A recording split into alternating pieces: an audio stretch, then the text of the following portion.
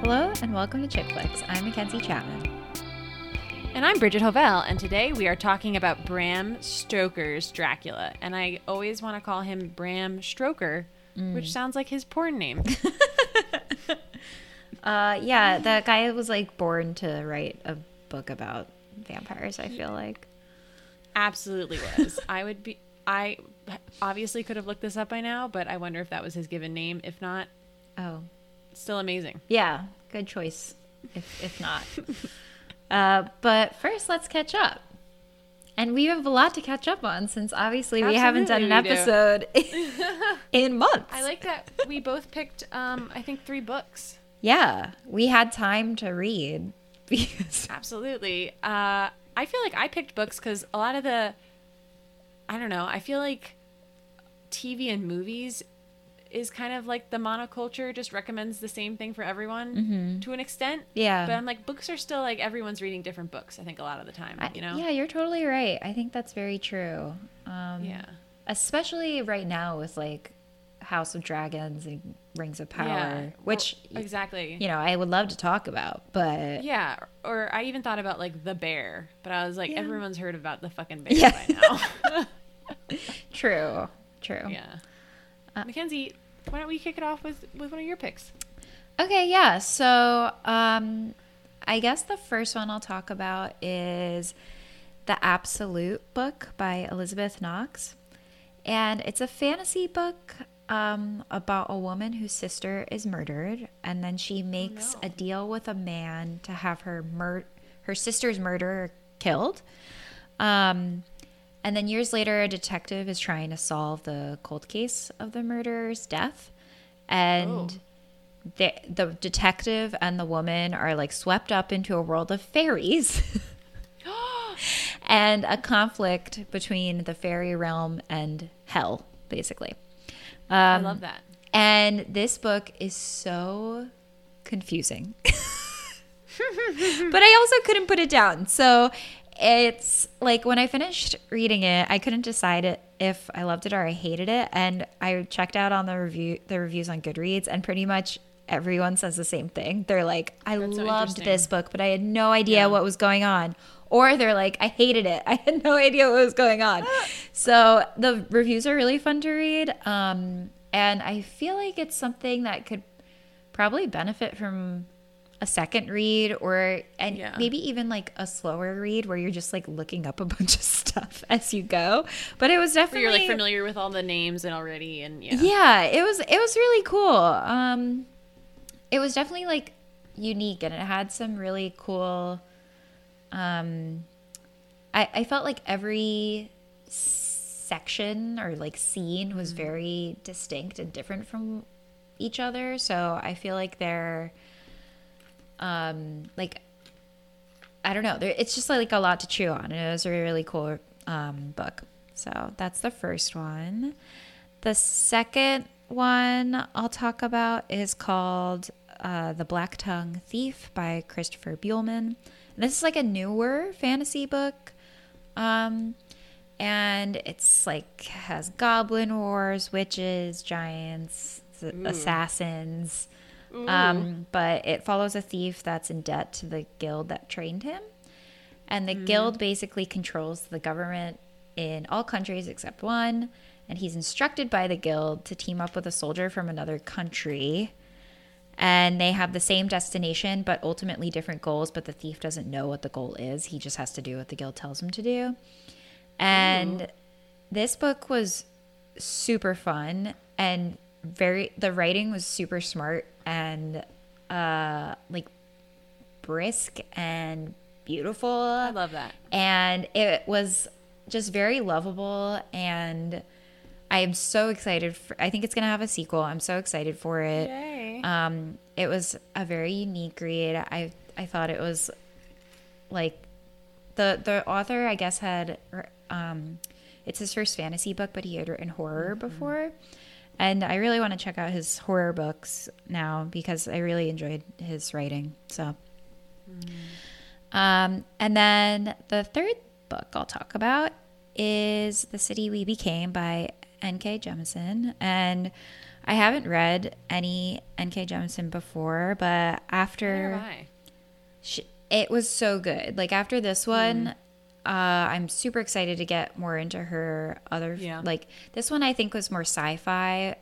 I'm interested. I'm like super excited to read more of her fantasy stuff. But I listened to it actually, and it's the best production of an audiobook I've ever listened to. It was Whoa. such a good audiobook. Like it had super cool. It like not overwhelmingly using special effects and things like that, or like sound effects or whatever, but it did occasionally use them and use them super well, and the voices were just like amazing, and there were really incredible like action sequences. I'll tell you what the book's about now. It takes place in New York, and a person in each borough becomes an avatar for their respective borough, and they have to team up to face an alien entity that's trying to take over the city. Whoa. And they get help from, I think, Rio de Janeiro is like another city that comes to help them. Like it's like a Whoa. person, but that is like embodied like a city. So each borough it has an avatar, but then New York as a whole has an avatar by itself too. So it's not just the boroughs; it's just one city also. But I thought so. The book overall, I thought the pacing was a little bit weird, but it was super cool, and the writing was awesome. I'm very excited to read more of her work. And I think this is going to get a sequel too, so I'm excited about that. Is it recent? That's a good question. I probably it's probably on the newer side compared to she's been writing for a while. Yeah. Your point about the audiobook made me think about what an interesting job it would be to produce audiobooks. I'm sure they have like a director, right? I think They so. must. Yeah.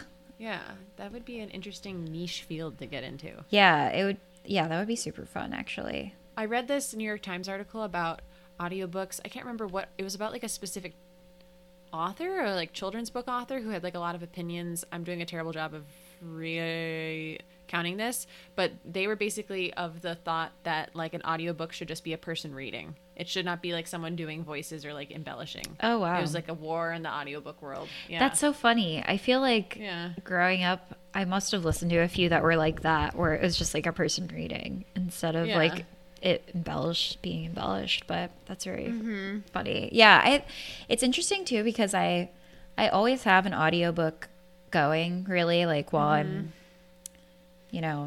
I might be like reading another book physically, but I always have an audiobook going too. And I recently listened to one called Not Good for Maidens, and I loved the book. It was about goblins and like I love you're on a fairy kick. yeah.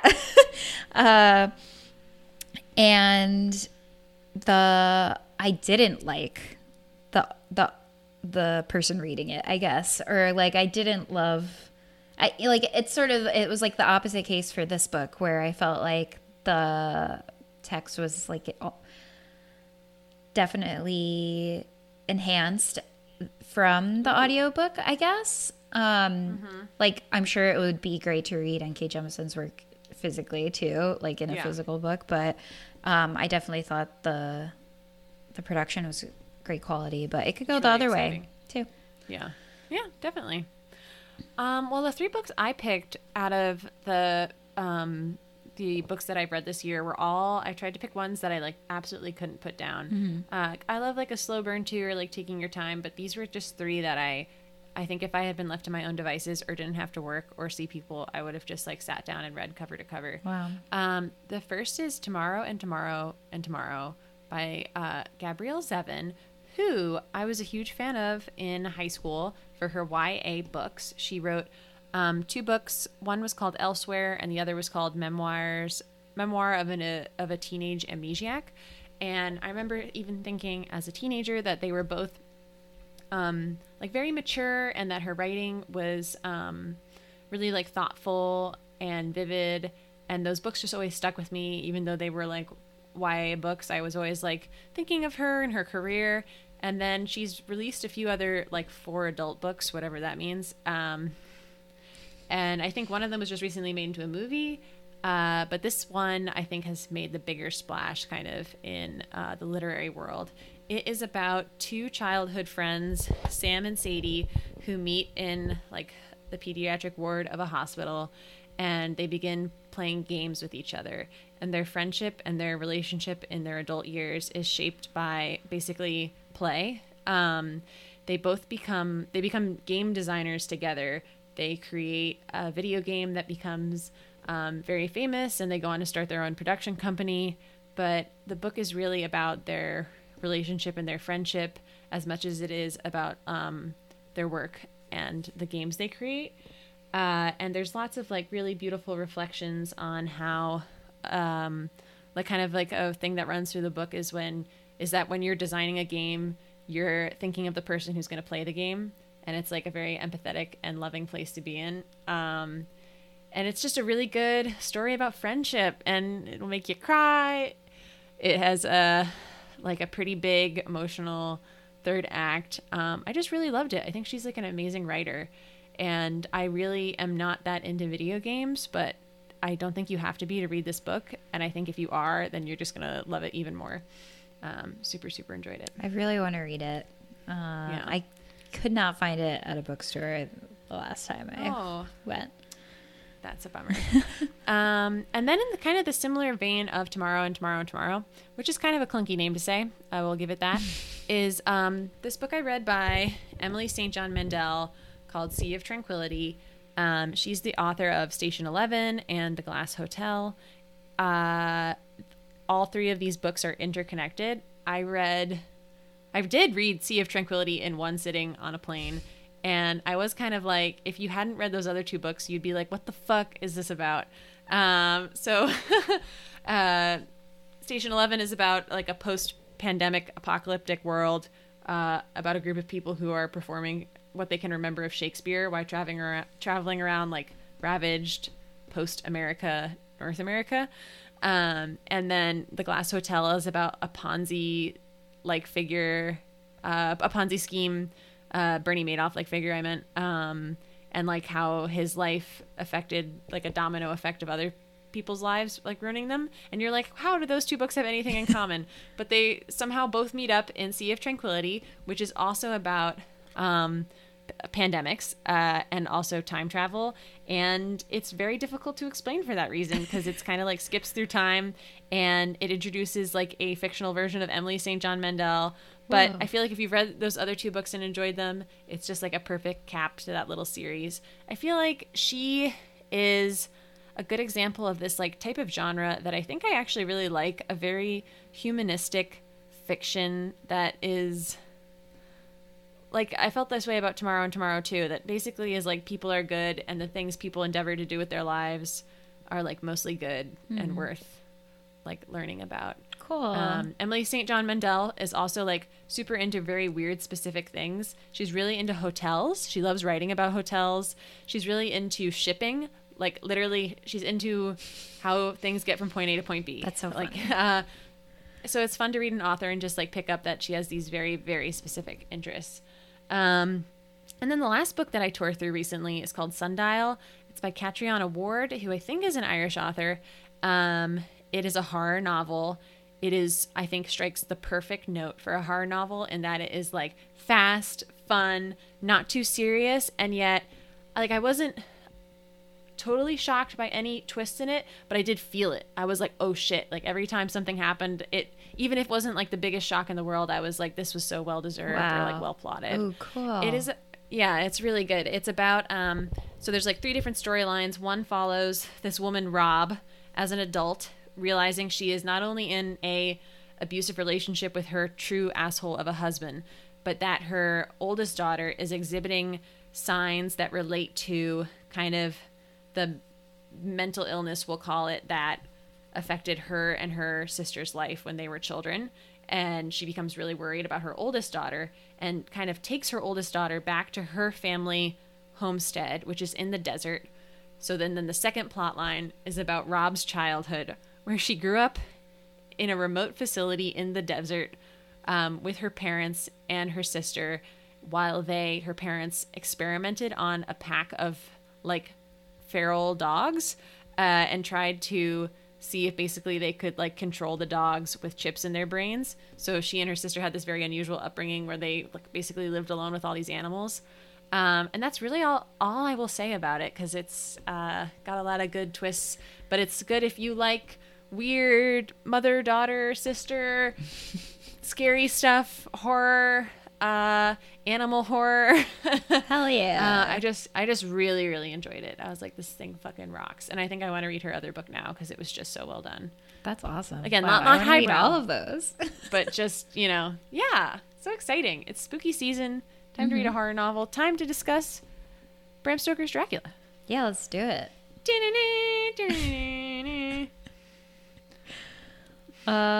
So you have seen this movie before. It was my first time watching it. I have. Yeah. It is, if you can believe it, supposedly, according to Francis Ford Coppola, the director, the first like straight up adaptation of Bram Stoker's Dracula. I was so surprised reading the Wikipedia after watching the movie, and I had read the book before in high school, but I don't remember like any of it really. But pretty much everything that happens in the book happens in the movie. It's super accurate, which I was surprised by. Yeah, he really wanted to make, I think, a faithful adaptation. He said in this documentary that was made about the making of the film, for instance, he is the first director to include lots of side characters, such as Quincy Morris the cowboy, who I don't think it would be. The film, what would it be without Quincy Morris the cowboy? I agree. I think, you sent me that YouTube documentary that interviewed everyone about the movie, and I thought that one of the interesting parts was that Coppola sort of told all of the actors, like, take the script and see if you want to like add anything or change anything and bring it back. And he was like, they all of course made their parts bigger, and that was the movie. Yeah. And that really comes through, because it does feel like there is this big cast of characters and they all feel pretty realized, I would say. And the book is an epistolary novel, so you do get to hear every character's voice in some way through their writing. I love reading a book like this where you're like, so we're to believe all of these people kept diaries, Yeah. I guess like back then, maybe. Yeah, maybe they didn't have Netflix. Something else I think that is really evident in Coppola's version is that he is like a filmmaker who loves film. And there's a quote from him from Entertainment Weekly where he said, basically Winona Ryder brought him this script, and she, quote, told me she loved this Dracula script that was very much like the book. And then I thought, well, Dracula was written at the same time as cinema was invented. What if I made Dracula much in the way the earliest cinema practitioners would have? Making a thing that is in fact what it is also about, which I thought was really interesting. And the movie begins with this like flashback to Dracula's heyday. He's in a battle. And I think you were pointing to this out when we watched, that it looked like puppetry almost. Well, yeah, it looks like that first animated film, the Arabian Nights or whatever, where it's like, the shadow puppets, or like, is Kara Walker the artist that does that now? Oh, yeah. Mm-hmm. Absolutely. It looks like that, which is really cool. And, a callback to early film, totally. And it also feels like an earlier film in a way where I didn't feel like the world extended much beyond these characters. Yes. Mm-hmm. Like it really was like only about this thing, and in that way it sort of felt kind of small. And usually that bothers me about movies. Like I like to have an expansive world, but I didn't mind it here because I felt like there was so much going on in this like small. The emotions were so high. Like you need to extend more. And that's interesting too, because Coppola really wanted to keep this to a smaller budget, relatively speaking, because he had gone over budget for his last few films. So they shot a lot of it on sound stages or like specially made sets, and they also used practical effects only, which I think kind of enhances that feeling of like it's a small world. We're on like a small set. It's very contained. Yes. And the practical effects are just so amazing, but we'll get into those. I just wanted to note also that this film in 1992 when it came out, opened at number 1 in the United States, grossed $215 million against a production budget of $4 million. So it's like a smash hit. Yeah. Which is crazy to think about. And that it is number 1 in the country is crazy to think about. On my birthday. As on Bridget Mackenzie's birthday when it pointed opened, out. which is amazing. Yeah, November. Like, I just can't believe there was once a world that like this big, sexy, weird, epic about vampires. I guess that was a world again with Twilight. Never mind, number 1 in the country. With practical effects. Yeah. And that it's fucking weird in a way that Twilight is not weird. Absolutely. And it has, I mean, we can get into it now. It has a star-studded cast, which probably helps. Yes. We have Gary Oldman in the titular role. Winona Ryder, you know, has her in her It Girl days. Keanu Reeves, Matinee Idol, Anthony Hopkins, Sadie Frost, Carrie Yules, Richard E. Grant. It just is totally stacked with like lots of faces you'll immediately recognize. So it wasn't like it was a underdog, but Right. it's just cool to see. Yeah, it's like when you have practical effects like that, it gives it like, and we've talked about this before, like on our house episode or even on the Twilight episode, like it gives it like an arts and craft, like DIY feel, which I think, you know, we obviously associate with like lower budget, like smaller things. Yeah. So That's true, but also when Gary Oldman is in like the wolf suit, or when he is at one point he looks like kind of a scary bat guy, BAT. He looks amazing. He looks like a real creature, and if they had done CGI for that, he would not have looked like a real flesh and blood animal in the room with all those other actors. Yeah. So it's just a real shame. And supposedly, Francis Ford Coppola was not happy with the studio team of special effect dudes, so he fired all of them and then hired his 24-year-old son, Roman. And he was basically like, I want every effect to be like a magic trick. And he was like, my son is into magic, so he could do it. That's so fucking funny. Like, I know. It worked out. It looks incredible. It looked really good. Yeah. And I was thinking of a few like of the special effects that I really noticed. One of them was when Lucy turns into a vampire, and she's confronted by the Bro Squad in like a catacomb. They Van Helsing like approaches her with a crucifix, and she gets back into her tomb, or what is the word I'm looking for? Casket, like slowly, but you can tell that they shot it in reverse, you know, like they just reversed this, so it makes her have like kind of a weird unnatural movement. But it's like, that's perfect. That's like I can figure out how you did it, but it also looks really cool. You know. I agree. And just like there are a lot of shots of like eyes in the sky, like over, what is that called, like an overlay of an eye in the sky or something. It looks like so cool. Crazy lighting where like the whole scene is like red or blue or something, and just super cool visually. A feast for the eyes. A total feast for the eyes. Mackenzie, what is this movie about? Sex. Ooh. About how sometimes you have to travel through oceans of time to have good sex. Yeah. I don't know. I think that I was surprised at how much I kind of fell for Mina and Dracula's love story. I didn't expect that, but I was very into it. I thought they should be together. I was rooting for Mina to become a vampire. I thought I was like, loved her best friend Lucy having 4 boyfriends, including one is Dracula. Yeah, absolutely.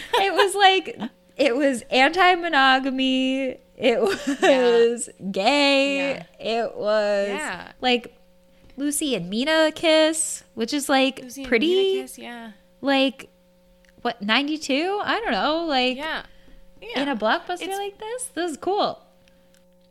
Oh yeah, I mean I totally agree with you in that it's like I was surprised also by how much I was into Mina and Dracula because I'm a Raoul girl and not a Phantom girl, and you know, it's a similar site. Kind of love triangle here. But it's a very sexy movie. And this might sound totally crazy and unlike me. I will say, I think it's a very sexy movie without Winona Ryder or Sadie Frost being too over sexualized. I agree. No, I totally agree. Yeah. I think that if anything, at least this is the way I saw it, and in a very like obvious way to me, that like the men that were trying to kill Dracula were bad. Yeah, because like they're like, he's making these women too horned up.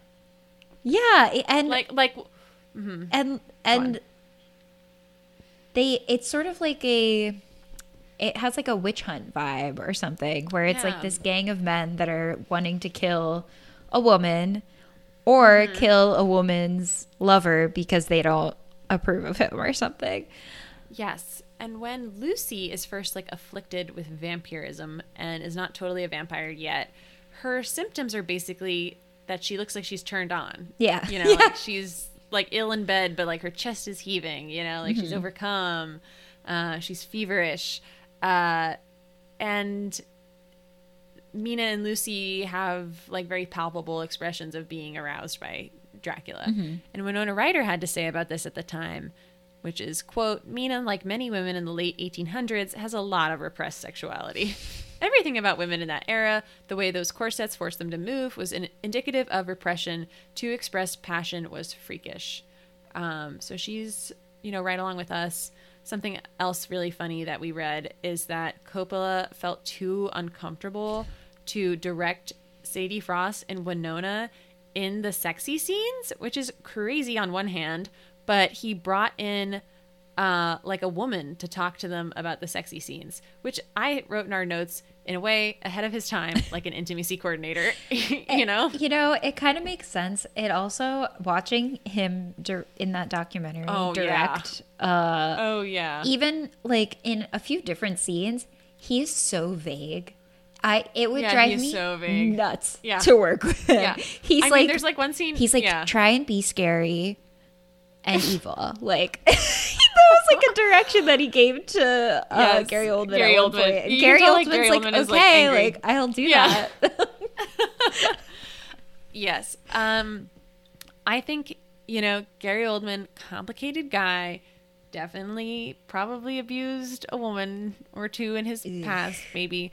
But is really good in this. Maybe because he has that like dark, creepy edge to him. His performance, I think, is a highlight of the movie. He purportedly clashed with Winona Ryder on set. She's talked about that a bit recently and was kind of like, it's all old news now, blah, blah, blah. You know, it's no secret he got sober. But yeah, I thought he was very effective in this role. But he also has the help of some amazing costuming and creature design to back him up. Not unlike when he played Winston Churchill in an award-winning film. So, Yeah, the costumes were so cool, and like unique, like like the visual effects. You know, like they Absolutely. matched perfectly. I would say. The costume designer is a Japanese woman named Aiko Ishioka, and she had actually never done costume design before. crazy. She was just like a graphic designer. Yeah, I looked up her posters. So Coppola said that she did, what was the movie? Apocalypse Now. Apocalypse Now posters, and she did Japanese posters for them. And I looked them up, and you could see how they kind of influence the look of Dracula, I feel like, because they have these very, like, I don't know, saturated skies, I guess. Oh yeah, I'm looking at them now. Yeah, That's really cool. yeah, they're really cool looking, and look almost like sci-fi, I guess. They do. Yeah, she has such a distinct eye, and I think her contributions to this movie really take it to the next level, honestly.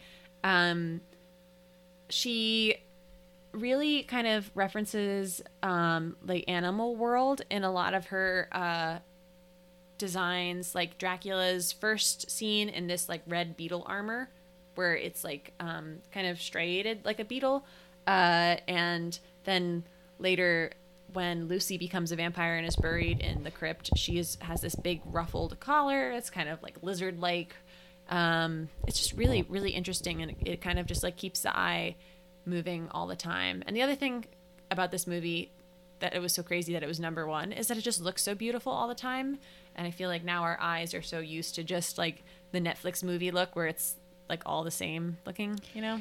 Yeah, or like, and I know I say this in like every episode, but I feel like there is just a sort of like grittiness to older movies that have like practical effects that right now, like movies now are just too like shiny.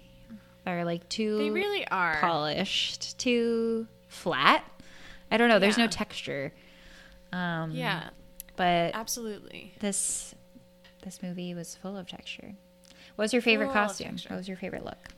Well, I love Dracula's beetle armor. It kind of like, even he's a human at that point, but it kind of also hints that he is like otherworldly or like evil in some way before we even get to that part. But I also really loved Lucy's red dress that she wears into the garden when she is seduced by Dracula in wolf form. Yes. What about you? Did you have a favorite look? Well, I loved both of those too. I felt like Dracula's armor sort of looked like just raw muscle too. Like Oh, it looked yeah, like he good had point. like like his skin stripped off. Like it was just very Yes. like, and it was the color, it was red, so it was like very menacing, I guess. And then I did love Lucy's vampire costume that was mimicking the lizard. Looks so cool. And I also, this isn't a costume, but I loved I loved the bat Dracula. Oh yeah, Bat Dracula looked so good. Like so scary, so like gross and kind of like Yeah. revolting, but great. Like honestly, that guy, what's his name? Mike Flanagan kind of copied Bat Dracula. I mean, it's like all Yeah. referencing the same thing, Right. but in Midnight Mass, that bat looks just like yeah, Bat you're Dracula. right. You're right. You're Yeah. totally right. Yeah. Yeah, it's weird that like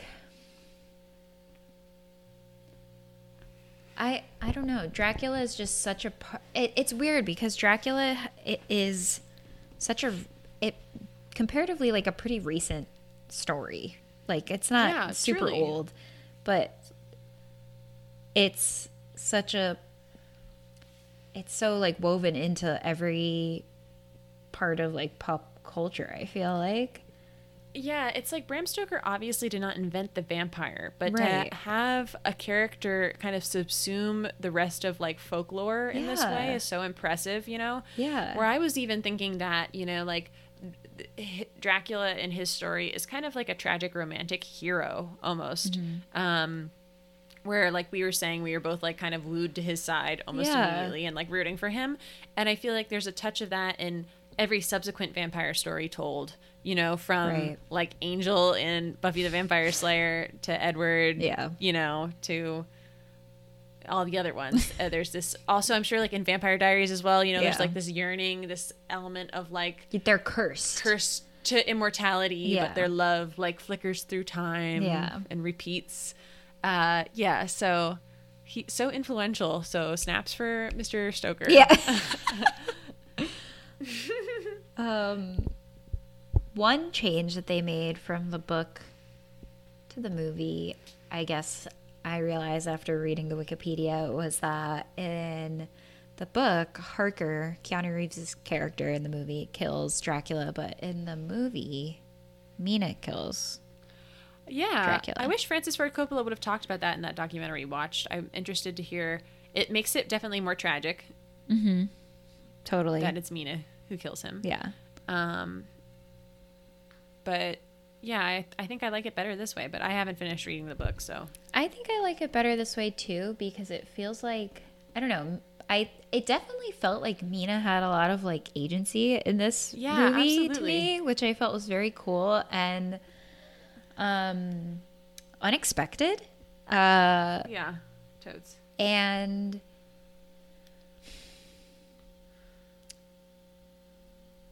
I wasn't sure if I was supposed to feel the way I did about the movie until the very end, I guess. Like, I wasn't sure if it was intentional that I was thinking, oh, this like band of men is like kind of bad.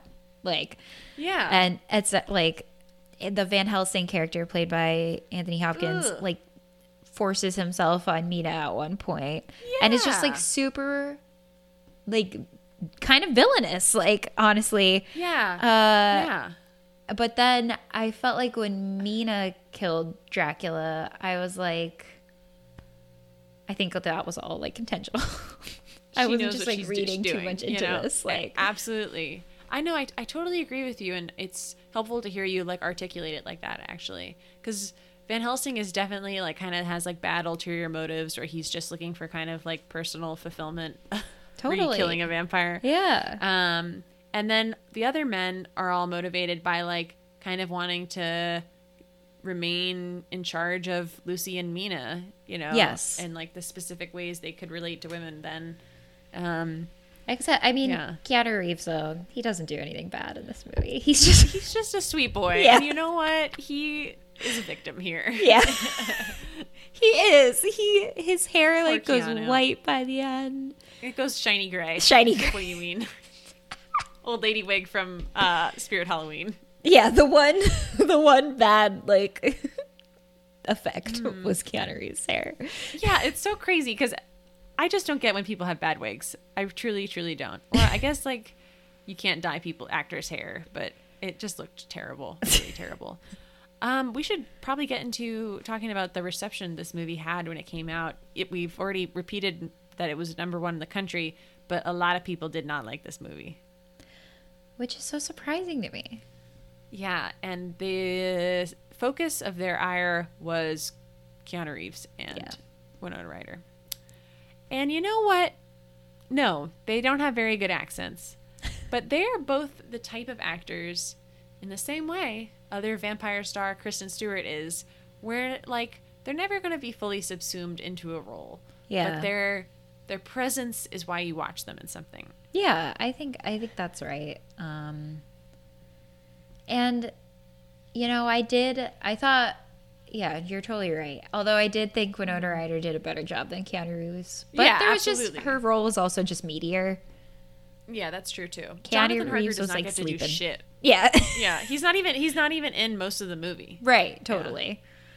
Yeah. I feel for them both. And also, you know, like they're acting opposite Gary Oldman, who's like chewing the scenery up. Right. So that's no. Yeah. And you know, the movie was still great. I know. You can definitely look past it. Mackenzie, some people, as we mentioned, really did not like this movie. What do the good people of IMDb think? I'll tell you. This is the first review, 1-star review, I think, right? Maybe? Yep. Okay. Oh, yeah. Oh, yeah. Here we go.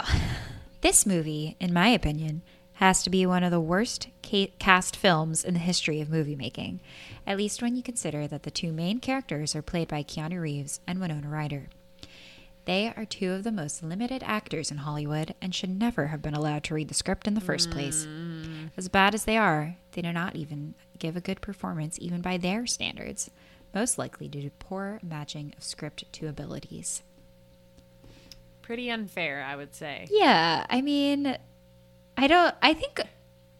yeah, whatever. Yeah. And then this person said, calling it Bram Stoker's Dracula is an exercise bordering on the farcical. This film should be called Francis Ford Coppola's unashamed molestation of Dracula, aided and abetted by the most staggeringly inept fake English accents ever committed to celluloid. And then another one ends with, Francis Ford Coppola should get on his knees and beg for forgiveness from Bram Stoker. Lots of diehard Dracula fans in the IMDb reviews of this movie who are not happy. Which doesn't make any sense to me because it's the same.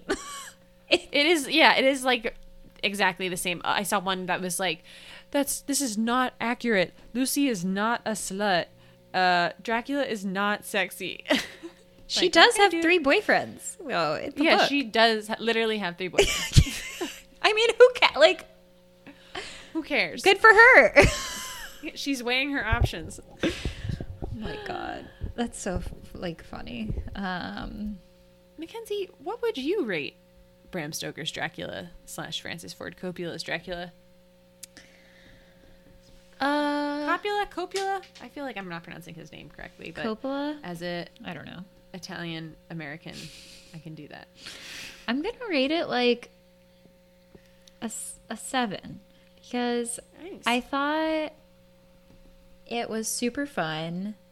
I was so sleepy when watching it, so I feel like it might not be fair for me to rate it, but I do think it was so beautiful. And it really, changed my perspective on Dracula, like the origin story for all vampire media since. Absolutely. I so agree with that assessment. I'm going to give it an 8. This was my second time watching the movie, and I just love how like friggin' audacious it is. And I love all the weird risks that Francis Ford Coppola took that like maybe didn't age or didn't like sit well with people at the time. But I think he's someone who loves movies, and he imbued this film with his love of all of the different crafts that go into making a movie, like set design, the costume design, special effects. He was really thinking about it from every angle so thoughtfully.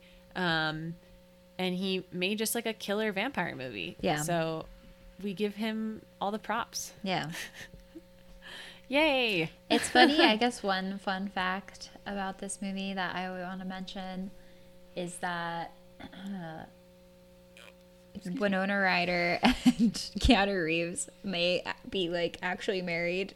Oh yeah. Because they get married in the movie, and Coppola used Like a Romanian priest. Yeah, a real priest to do it. And they still like joke and call each other like husband or whatever. So I think that's super cute. It's so cute, yeah. It's what sweeties. Yeah. This movie 100% recommended for sweeties. Yeah, totally. Well, Chick Flicks is researched and written by Bridget Hovell and edited by Mackenzie Chapman.